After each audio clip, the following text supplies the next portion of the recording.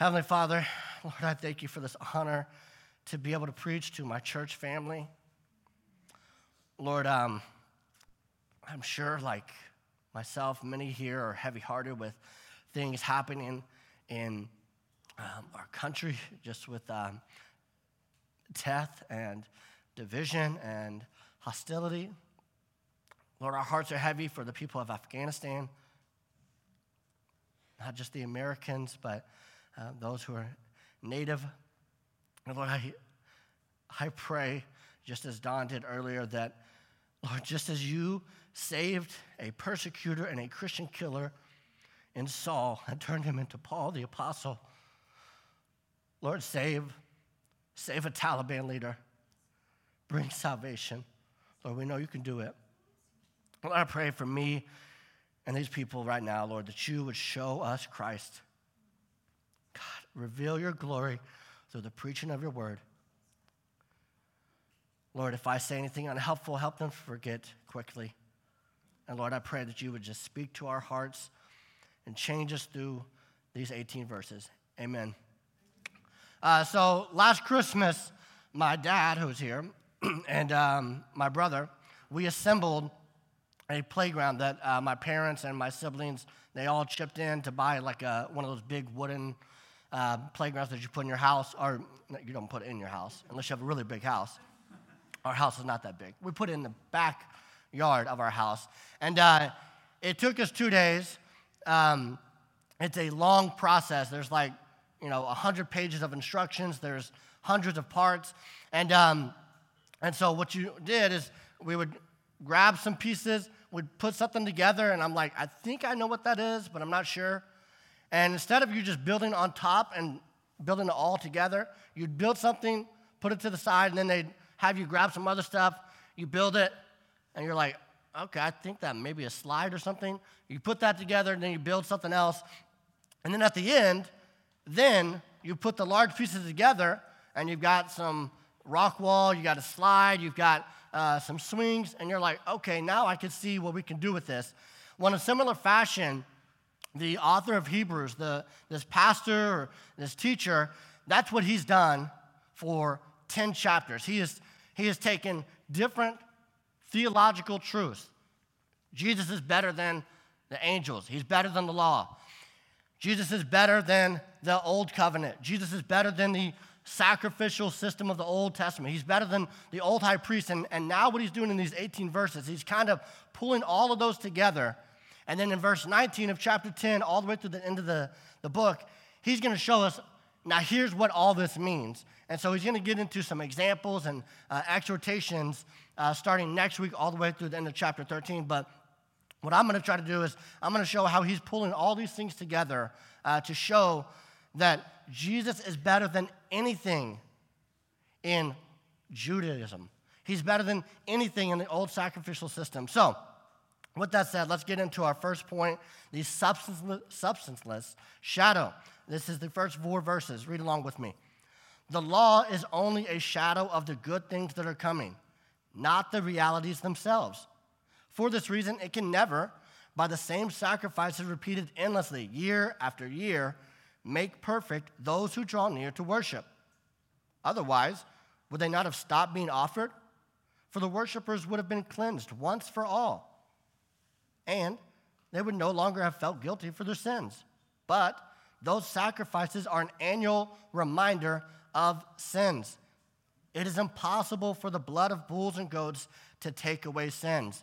So this substanceless shadow is the law. And here, this author uses the law to describe the old sacrificial system, okay? So Paul, in a lot of his writings, he used the law to refer to like the actual rules. This author, as Treb and Brandon and Carson have explained, this is the old sacrificial system. So he says, this is only a shadow. And so what do we learn about this shadow from these verses? Well, first, we see that it is a picture, not perfection. So it's a shadow of the things that are coming, not the realities themselves. So similar to if I were to have them pull up a picture of my family, I would say, this is my family, but you know that's not actually my family. That's a picture of my family. When I go on vacation, I don't bring printouts of my wife and then like hold it up and take pictures, all right? I don't go to the swing set and put pictures of Gus and Nolan and Vera and push the pictures. I actually put the reality, them, in there. So when it says it's a picture, and then it says for this reason, because it's a picture, it can never, by the same sacrifices repeated year after year, make perfect those who draw near. To make perfect, that means to accomplish its purpose, to complete. We're separated from God by our sin. These sacrifices are supposed to bring reconciliation, but they can't do it. They just picture it. And so the sin that keeps us falling short of God's glory and it separates us from us, well, as long as the sin remains, we remain separated from him, plagued by guilty conscience, broken and waiting to be made whole. It's a picture, not perfection. The second thing we see it's these old sacrificial system. It's a reminder, not removal. Look at verses 2 and 3. It says, otherwise, would they not have stopped being offered? For the worshipers would have been cleansed once for all and would no longer have felt guilty for their sins. So it's pretty clear. If they worked, if they accomplished what they needed to accomplish, they would have stopped being offered. This is information we've already learned, but the repetition in the sacrifices merely demonstrates the ongoing grip of sin. A sacrifice is made one day, well, they got to come back the next day to do another. The big day of atonement where they sacrifice a lot of stuff, they'd come back the next year and do it all over again because sin still grips the people. And it says, those sacrifices, this verse 3, are an annual reminder of sins. The blood scattered and spread and shed, it just reminds them that sin still remains. To illustrate this, so when Gus was a baby, he did not take a bottle. He did thankfully have a pacifier. And so babies, if you've never been around babies, they cry for everything because they can't talk. But a lot of times you feed them and they're fine. But sometimes we're driving and Gus starts crying. And as a parent, you can kind of distinguish like, okay, this is a pain cry, this is a hungry cry, this is I'm just mad cry. Well, when he has this hungry cry, one of the ways that you would solve the crying is you throw the pacifier back there and then he'd stop. And what does the pacifier do? It tricks them basically to where he's hungry and his body's telling him, I'm hungry. He gets the pacifier. Okay, I'm not hungry. But eventually he realizes it's a trick and he spits it out and he's crying again. He's like, I'm still hungry. Or, you stick your finger back there and now Nolan would bite. And so I don't do that with Nolan. But Gus would suck. And then eventually he would figure out, I'm still hungry. Because it just pacifies the hunger. It kind of tricks you into thinking it's no longer there.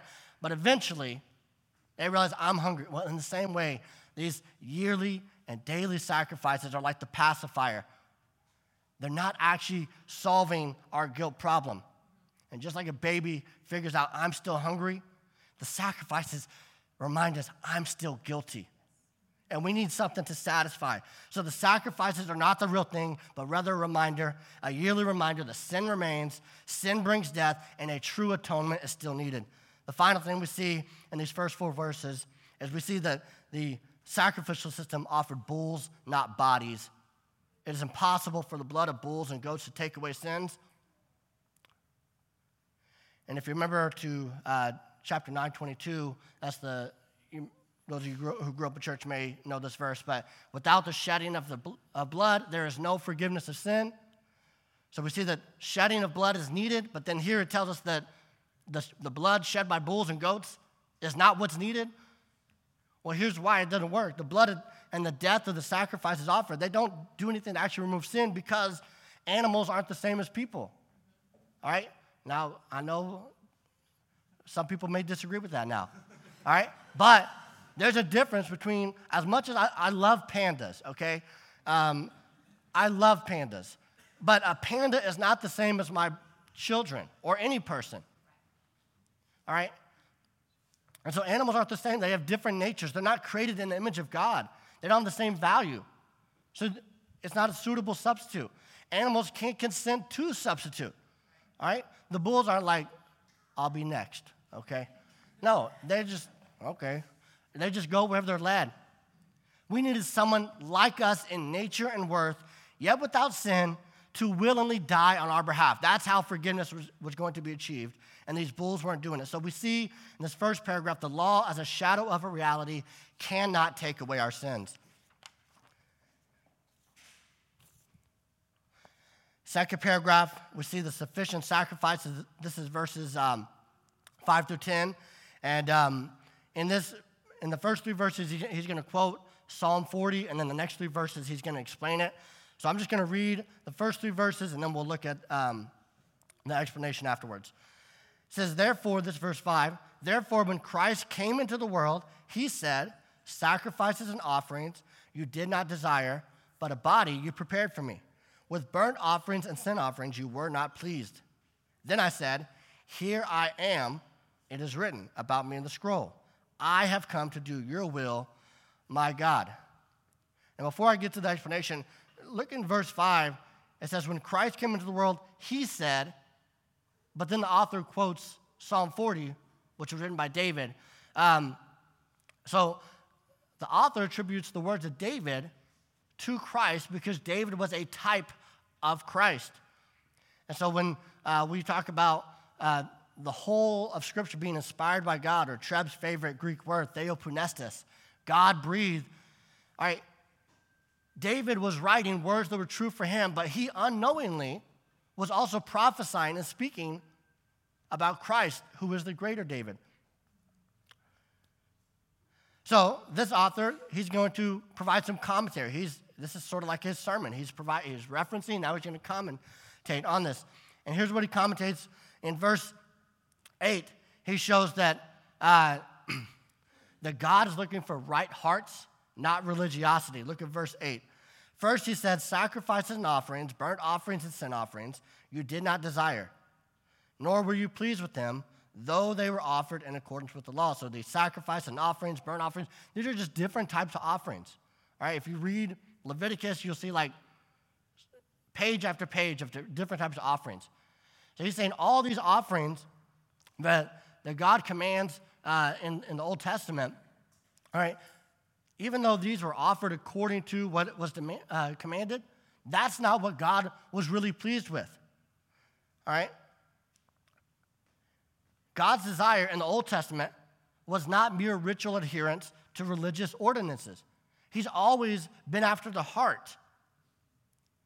Hosea 6:6 says, for I desire mercy, not sacrifice, and acknowledgement of God rather than burnt offering. So here, he wants a merciful heart, a heart that acknowledges and loves God. 1 Samuel 15:22, this is where King Saul, he's commanded, go, kill these people, kill everything they have.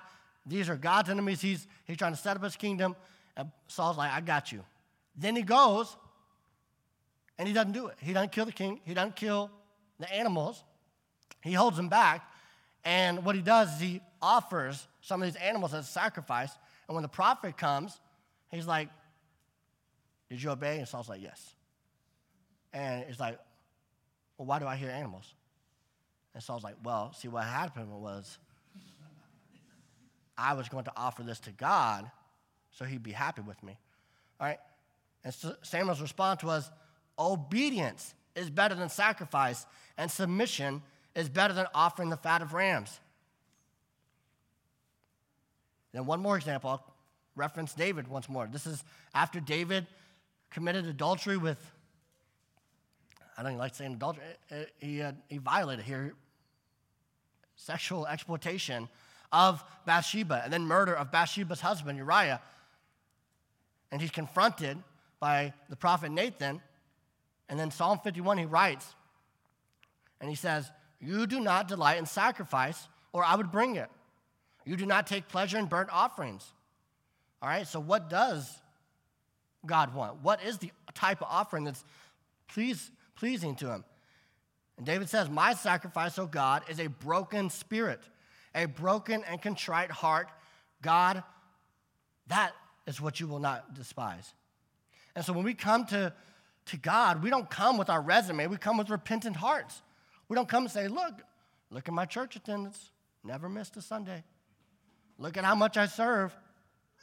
Look at this or this or this. We don't do that. We come with a humble and repentant heart saying, God, I need you. I love you.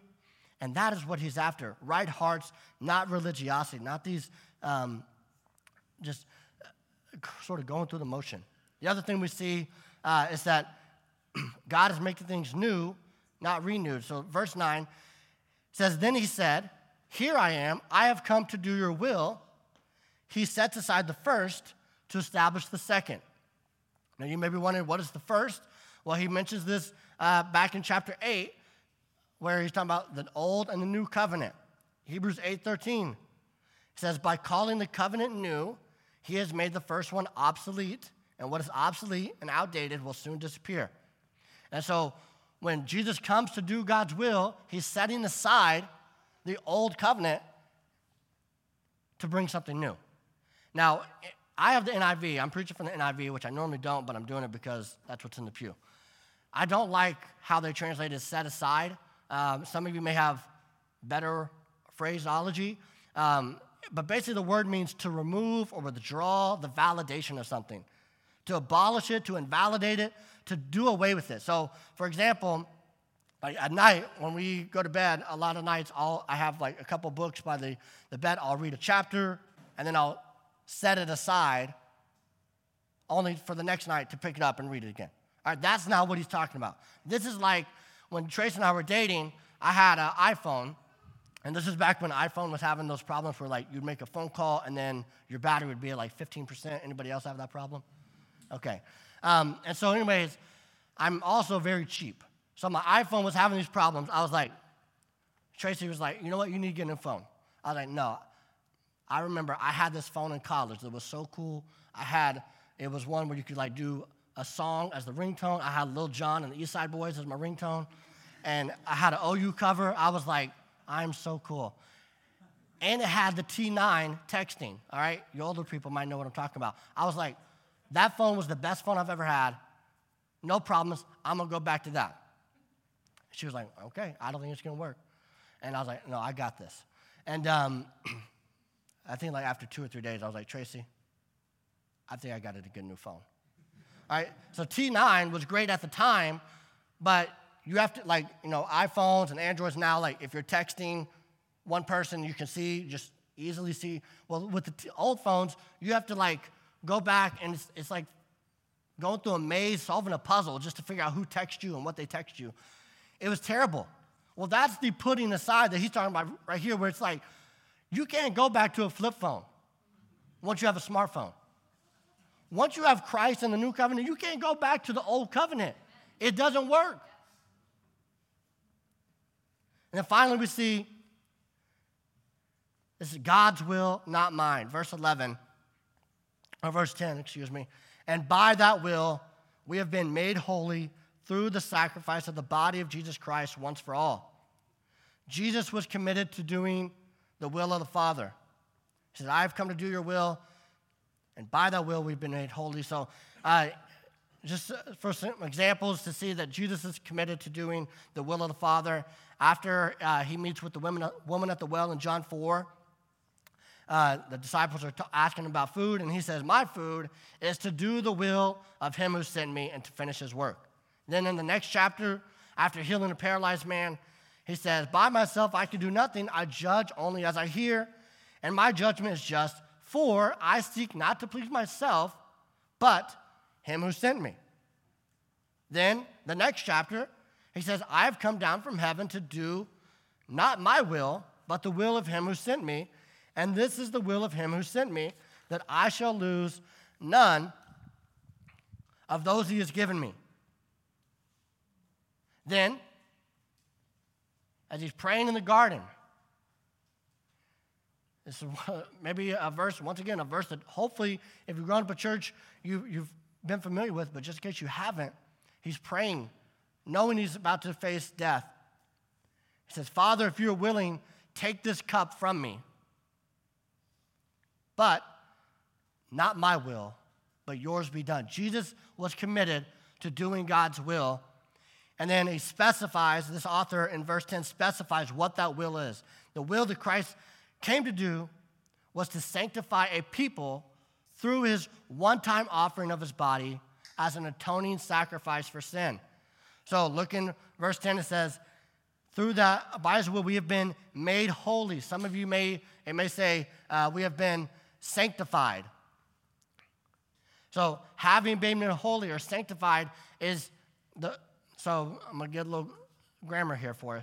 It's a perfect passive participle, okay? What that means, perfect means it's an action that's been done in the past but has ongoing effects. So like back in 2014, I was hired by Metro Technology Centers, okay? They brought me on the team. They said, you come to work, we'll give you money, all right? It has ongoing effects to where now I continue to go to work and they continue to pay me. In 2017, I was married to Tracy. We were married. Perfect tense verb means that this has ongoing effects. And then the passive part of it means that we are not the primary actors in this. We have been sanctified. We have been made holy.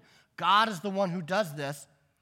And the instrument or the means by which he sanctifies us is Jesus' body, through the sacrifice of the body of Jesus Christ once for all. Isaiah 53 says it was the Lord's will to crush him and to cause him to suffer. So Jesus came into the world knowing Isaiah 53. Came into the world knowing this was God's will for him to come, live a perfect life, and die for sins. And Jesus' offering of himself once for all, it means it's never needed again. So Christ came into the world to do God's will, to sanctify people to himself through his one-time sacrifice.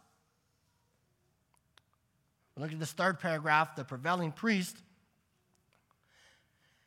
Verse 11, day after day, every priest stands and performs his religious duties. Again and again, he offers the same sacrifices which can never take away sins. But when this priest had offered for all time one sacrifice for sins, he sat down at the right hand of God, and since that time he waits for his enemies to be made his footstool. For by one sacrifice he has made perfect forever those who are being made holy.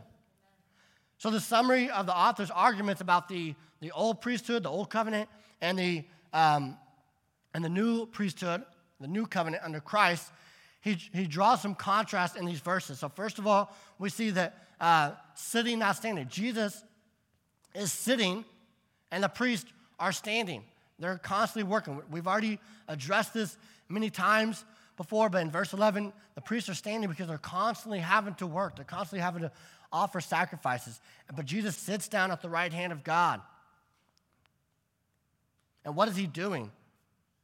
Well, earlier in this chapter, we saw that, or in this book, Jesus is living, making intercession for his people. Brandon preached on this passage, Hebrews 7:25, several weeks ago. He says, consequently, Jesus, is able to save to the uttermost. No distance can stop his saving work.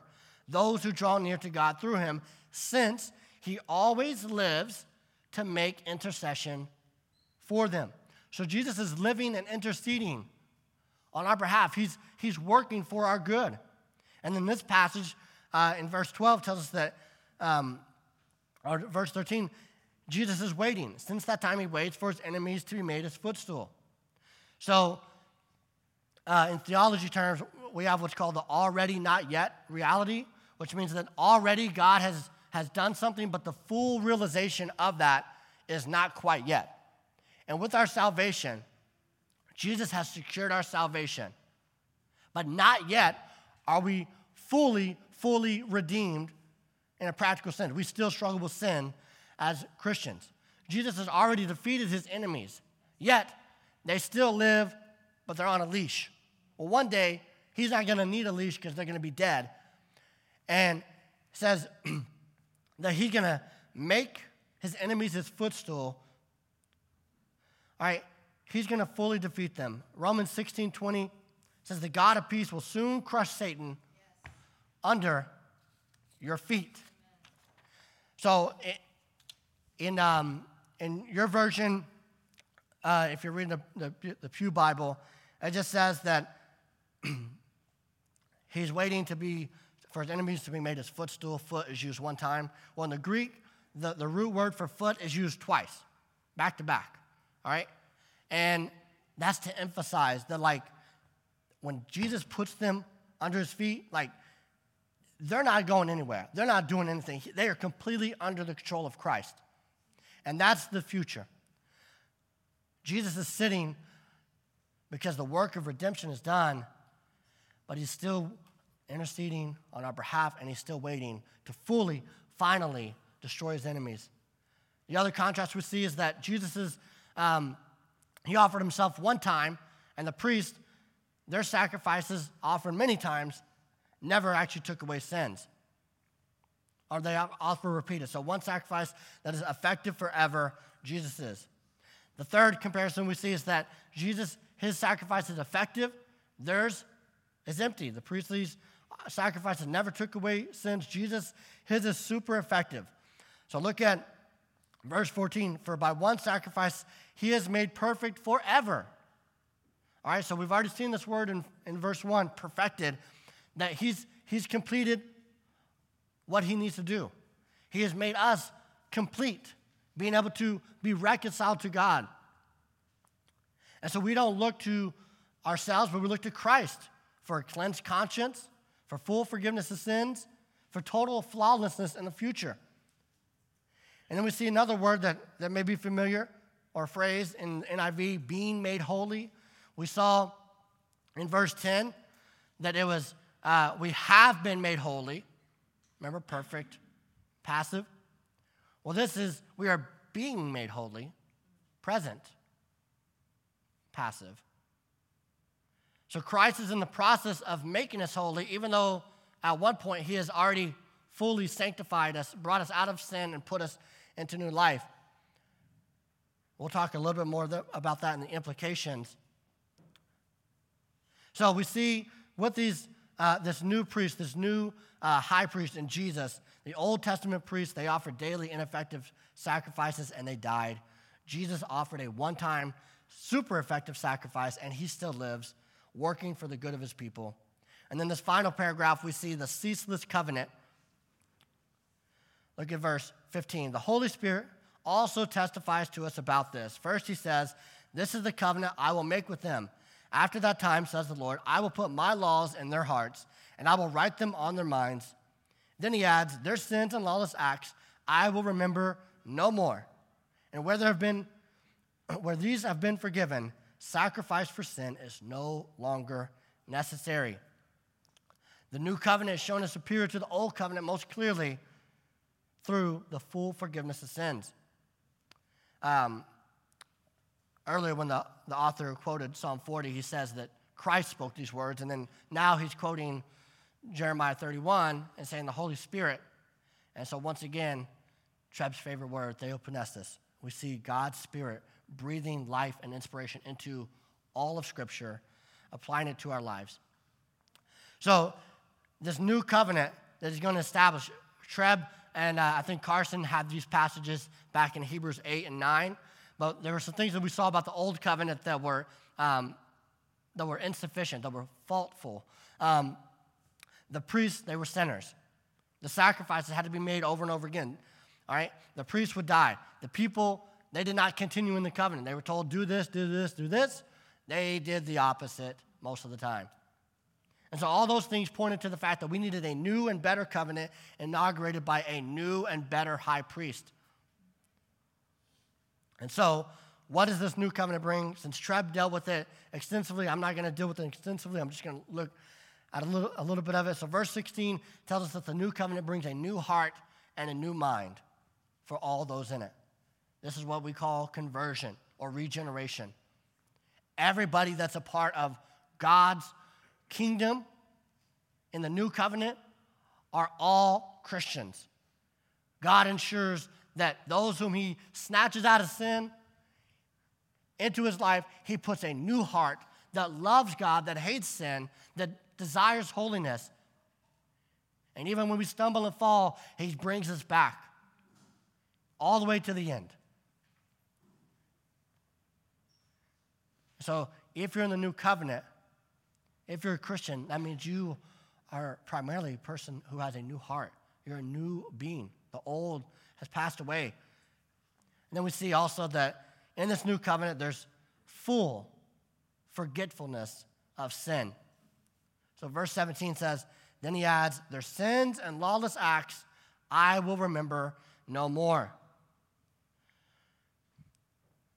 Now, once again, the NIV doesn't do justice to the no more. All right? This isn't just like a no. This is like a certainly not. Absolutely not. So this would be like, a better translation would be, their sins and lawless acts I will certainly not ever remember again. And so the foundation for the new covenant is forgiving and atoning of our sins. And where there's forgiveness, as verse 18 says, where there's forgiveness, where there's pardon for sin, there's not any more need for sacrifices. The work is done. And here he concludes what he started back in Hebrews 4:4 about how Jesus is better than the old sacrificial system. The new covenant is superior to the old and is shown most clearly in the full and final forgiveness of sins through the one-time sacrifice of Christ. All of that, in the famous words of the old ESPN anchor Stuart Scott, is from the Department of Redundancy Department. Okay? We've been hearing this. So what does it mean? It's like, who cares? What does it mean? Well, I've got 3 applications from these verses. I'm going to have to step a little bit on the toes of whoever's preaching next week, because next week is when the actual application comes. But I'm just going to like dip my toe in the water and bring it back. I'm not jumping in. So first of all, first application and implication of these 18 verses is when you read the Bible, look for Jesus in it. Verse 1 says that the old is the shadow. Verse 5 tells us that Jesus is the one speaking the words in the psalm. Verse 15 says the Holy Spirit's the one who's speaking the words through Jeremiah. Well, someone much smarter than me has a really like memorable line. Says the Old Testament is Jesus Christ concealed, and the New Testament is Jesus Christ revealed. When you are reading the Old Testament, look for Jesus in it. Look for, how does this point to the cross? How does this point to Jesus' life? All right? And if you're not sure how to do that, find a Christian who's more mature than you that can help you learn how to do that. This is one of the reasons why going to community groups or life groups is really important, because they help us learn how to read the Bible. All right? Secondly, application from this passage, understand the distinction between positional and progressive sanctification. And you'd be like, positional, progressive, what? Verse 10 and 14, where it talks about we have been made holy, we have been sanctified. Verse 14, we are being made holy, we are being sanctified. In theology terms, the have been sanctified or have been made holy, that's what we call positional sanctification. That it's when Paul uses his language, he uses more like courtroom language of like the verdict is not guilty. You are not guilty. We are holy in the eyes of God right now, Christian. That is positional sanctification. We ain't moving. But progressive sanctification is a little bit different. We are being made holy. We're on the way to being made holy. An illustration to maybe help you remember this is like doing a yo-yo on an elevator, okay? So if I get on an elevator in Devon Tower, all right, and the yo-yo is my sanctification, all right, the yo-yo is going up and down, right? There's some good times in our lives, some bad times where we like, oh, I see lots of growth, but there's some times where it's like, you're struggling. Maybe you're discouraged. You can't even see any fruit. Well, just like that yo-yo, maybe going up and down, it's in the elevator. So where's it going? Thank you, Jenny. It's going up. So it's progressing up, even though it's got some ups and downs. All right, in a similar way, you're going to struggle sometimes. All right? But for those who Christ has truly saved, there's always going to be an upward movement to holiness, to sanctification. So practically, what does this mean? Well, this is where I'm dipping in the waters of next week. Encourage one another in the faith and stir one another up to love and good works. All right? Because there's a temptation when we think about this of like, oh, I'm holy, I'm sanctified, I don't have to do anything. Well, Paul tells us, put to death the deeds of the body. All right? We have to walk in holiness, walk in a manner worthy of your call. And so some of us, we may need a kick in the rear end. We may need a shake of the shoulder, say, walk in holiness. And some of us, we may be over here. I can't go on. So discouraged. And we may need a gentle hand. Say, the Lord has saved you. I see fruit. Walk with me. Just like that paralytic man had 4 friends bring him to Jesus. Sometimes we need 4 friends to bring us to Jesus. Practically, this also means have patience with brothers and sisters in the faith, including yourself. One of my favorite passages is 1 Thessalonians 5:14. It says, we urge you, brothers and sisters, warn those who are idle, disruptive, encourage the disheartened, help the weak, be patient with everyone. There are going to be those who are in different levels of maturity, different seasons of life, that we have to have wisdom and patience in how we deal with them. A lot of people that maybe haven't spent a whole lot of time like reading the whole New Testament, they'll say, I want a church like the New Testament church. They haven't read 1 Corinthians. So I want to show this distinction of positional and progressive sanctification. One last illustration from the Bible. So in 1 Corinthians, Paul writes a letter to Corinthian Christians. And in the opening chapters, he says, to the saints who are in Corinth, saints, the sanctified ones, the holy ones, right? Positional sanctification. Then he goes on and deals with the problem where some people are suing some other people in the church instead of talking to each other. Like, oh, well, that's, people have division. Then it gets really crazy.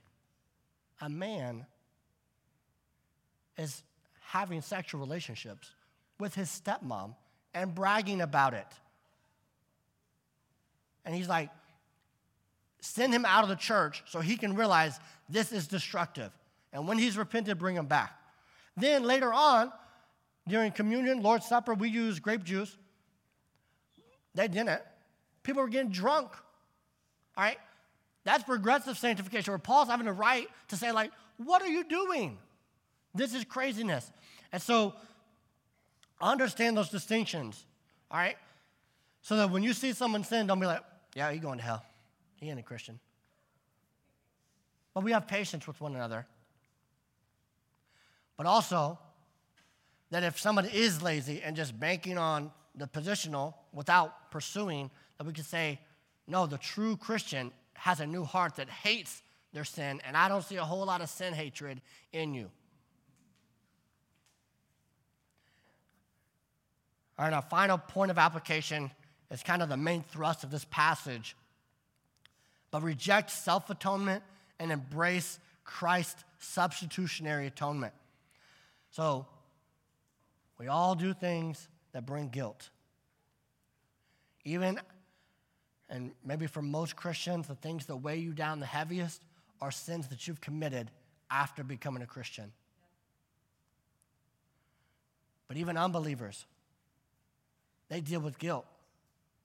I had lunch with Brian Parsons a couple weeks ago, and he was telling me about a show that he had been watching. It's like a crime show, or like the people are thieves, they steal stuff, and they get away with it. But he was like multiple stories where people, like, after years, they're like scot-free. They go and turn themselves in because I couldn't handle it. Trace and I watched a documentary on Amazon Prime about, it's called One Child Nation, about the one-child policy in China. And there's a woman who, during that policy time, an older Chinese woman, that she killed through abortion many babies. She did these forced sterilizations on women. And they're following her, and she had this like barn in her yard. And in it, she had these like plaques or ribbons. And she said, this is my atonement. And they represented all the babies that she had helped bring into life since the one-child policy had been discarded. All the women she had helped in a room full. And I think the documentary guy said, like, is it helping? And you could tell by her face, it's not helping.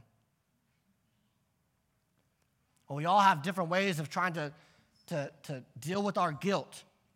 So some examples, some of us, maybe we compare. So we got some guilt, but we're like, but I'm not as bad as this person. So the person who's like a gossip or a jerk is like, well, at least I didn't steal anything. I may be mean, but I didn't steal anything from that person. And then the thief looks to the murderer and says, well, I steal stuff, but I don't murder people. And then the murderer goes to Hitler and is like, well, at least I'm not Hitler, all right? But even Hitler probably did something where he was like, you know what? Yeah, I kill millions of people, but I'm nice to dogs or something like that. I don't know. I don't know how he treated dogs. But the point is, we compare, and in doing that, we're trying to pacify that guilt. Some of us, we try to cover it up. So we use entertainment, all right? So maybe you just like, I'm feeling guilty. I just need to like binge a show for the next 15 hours. Or more severely, some of us self-medicate through pills, weed, or alcohol. Say, I don't want to have to think about the bad stuff in my life. Let me just be in this haze. Some of us just busy ourselves. Like, I'm going to be busy so I don't have to think about anything that I've done. Just focusing on work, work, work. Some of us, we clean up. We try to clean up our guilt. So we do our best to do enough good to outweigh the bad, similar to this Chinese lady. All right, this is one of my go-tos. And sometimes I literally try to clean. Like, I'll go to the kitchen. Give me these dishes. I said something mean to Tracy. And I think that's going to, like, make it better. Or I can't believe I did that. Let me get this Bible. I'm going to read the whole Old Testament. I'm not going to sleep until it's done. We do stuff like that to try to clean it up. And this is kind of the issue that the Hebrew author is dealing with of religiosity, this covering or this cleaning up. It just pacifies. And then this is also one of my go-tos. We beat up or give up. We beat ourselves up. So this is like self-loathing as a form of punishment. So maybe you sin and like I can't go back to church until I have a better week or a better day. Or maybe you get in an argument on the way to work, or I don't know, maybe you're hungover Sunday morning and you're like, I can't go to church. I can't go to church like this. And so you stay away. You stay away from Christ, and you stay away from his people, thinking, I can forgive other people, but I can't forgive myself. And that sounds really nice, but what that really is that's a mistrust, and it seems pious to say, I can forgive you, but I can't forgive me. It's not piety, that's pride. As a Christian, to say, I can't forgive myself, you're not trusting that Jesus has already forgiven. You're saying, yeah, you say that I'm forgiven, but I got to do some more punishment before I'm actually forgiven. No. All these things I mentioned, there's just multiple ways to deal with our own guilt, to pacify our guilt by our own efforts. But because Christ has perfected us for all time, by his one-time substitutionary atoning sacrifice, we can draw near to God. We could draw near to Christ with boldness, knowing that he loves us, that he's with us, and he's for us. And so, as I was reading this passage, one thing struck me is that in these 18 verses, it tells us about what Jesus did. And it does tell us he did it to do God's will, but it never really tells, like, what's the motivation? Like, why did Jesus die for sins or sinners? And thankfully, the Bible doesn't remain silent. In fact, it shouts it throughout the New Testament why Jesus did this. And I want to read Romans 5 real quick, 6 through 8. It says, you see, just at the right time, when we were still powerless, Christ died for the ungodly. Very rarely will anyone die for a righteous person, though maybe for a good person someone might die. But God demonstrates his own love for us. God demonstrates his own love for us. And how is he going to do it? That while we were still sinners, Christ died for us. All this stuff that I've just been talking about, all this stuff that Treb and Carson and Brandon have been talking about, why did Jesus come and die? Out of love. But not just any type of love. Love for enemies. Love for sinners. Love for ungodly, guilt-ridden people and weak people. And so, non-Christian and Christian, the key application is the same for everybody. Reject self-atonement. Reject trying to clean yourself up. Reject avoiding Christ and come in your weakness, in your sin, to Christ, trusting and believing that he can save you. He can give you a new heart. All right? This is good news because forgiveness doesn't sound any better than the moment you realize, I am a sinner. Being made clean sounds beautiful to the person who knows they're dirty.